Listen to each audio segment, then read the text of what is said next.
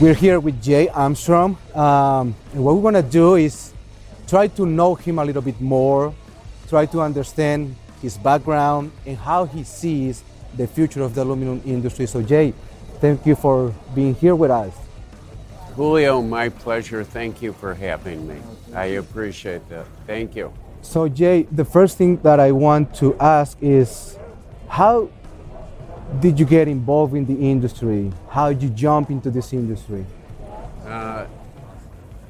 My first job was I was 12 years old and I started cutting grass for U.S. Reduction Company in East Chicago, Indiana. From there, I learned how to work in the lab and would do wet chemistries. We would literally take us all day. We'd get the sample disc and drill and create borings. We'd dissolve it in acid, and then we would titrate different chemistries and count the number of drops until it turned 12. color. That I was actually still underage. I was at 16 and did it on Sundays. And then once I turned 18, I started working in the plant at U.S. Reduction.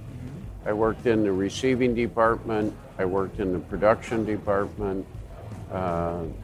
We had a dross milling department I worked.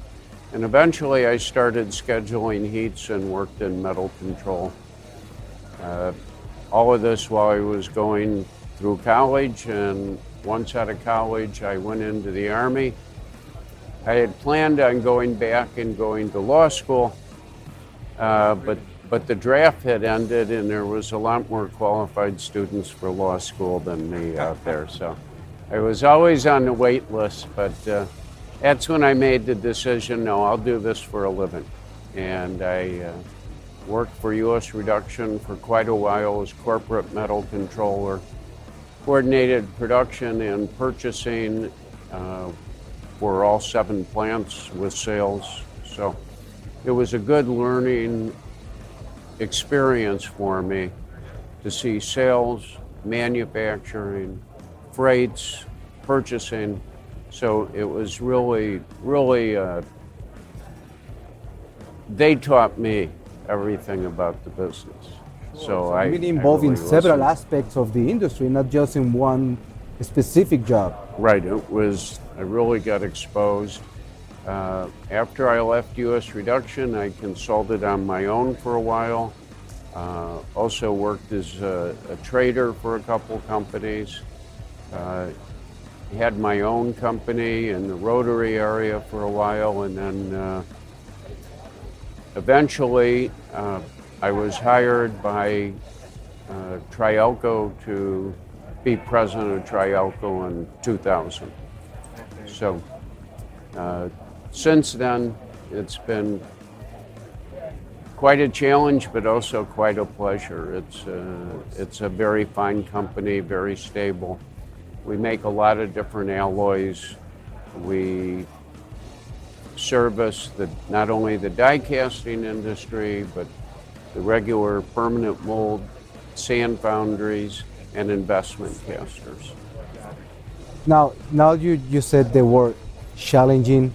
What do you think are those challenges that we are facing right now in the industry, and how do you think we can face those and move forward? Because everything is changing right now. The rate of change is accelerating faster than just change. Yeah, I agree. I look at things across my lifetime, and some things never change. You have to work, you have to put the time in, you have to learn. Other things, such as technology, changes faster than we can imagine. I mean, people have no idea. We could have never made spy movies if we had cell phones. You could take a picture of the plans and send them out and call and tell everybody, and that would be it. But being connected here in China in just 1 second. In 1 second. I remember what a big deal it was to get chemical analysis sent over the telephone and have it print out like a fax. It was amazing. We could look and see, instead of writing down 1,000 numbers on the phone, it was the future. Now, of course, with emails, it's everything's instantaneous. But as far as the challenges, we're going to have to deal with rapidly changing prices. I think that the scarcity of resources is going to be with us for several years and maybe longer. We have let ourselves, referring to the United States, or let's say the Americas and North America, we have let ourselves become dependent upon Chinese production of raw materials, refining. You look at aluminum, silicon, magnesium. I think aluminum is the lowest, and they constitute 50% of primary production. It's China. Now you look at silicon. In 2020, they produced 70% of all the silicon produced was in China. Magnesium, they are at 85% of the world's production capabilities in magnesium. So now what we're seeing is energy problems. They're having a drought. Their hydroelectric's way down. They're trying to cut back on coal burning. All of a sudden, all of these items are in scarce supply. Midwest transaction price goes up 4 times in a little over a year. What was 8 cents is now 34.85 cents. That's what it takes over cash LME to buy aluminum. So we're going to have to learn how to, in my opinion, the answer is we should learn to use more of our scrap within the United States. It contains the alloying elements. We should definitely work on the circular society. We have to work on lowering our carbon footprint. Just like you have up here, we got to learn to use more energy efficient furnaces, better pumps, better ingot pouring, automation.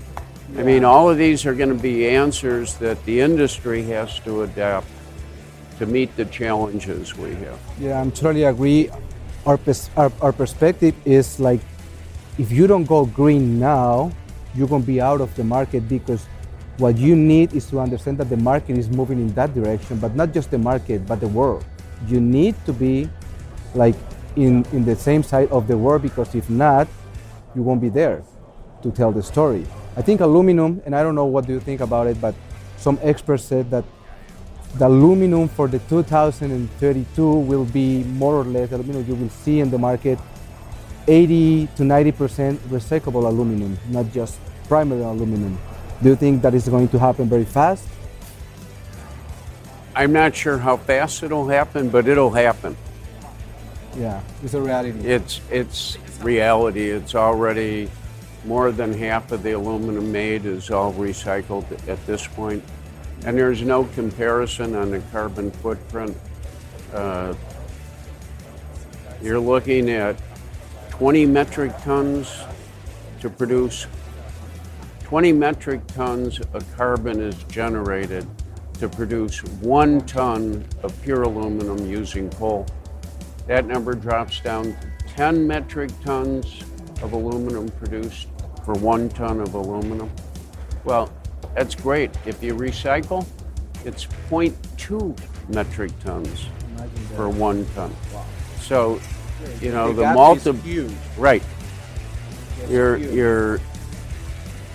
A multiple of 10 would take you to 2. A multiple of 100 would take you to 20. So it's literally on carbon generation 100 times more efficient to use recycling. Very good.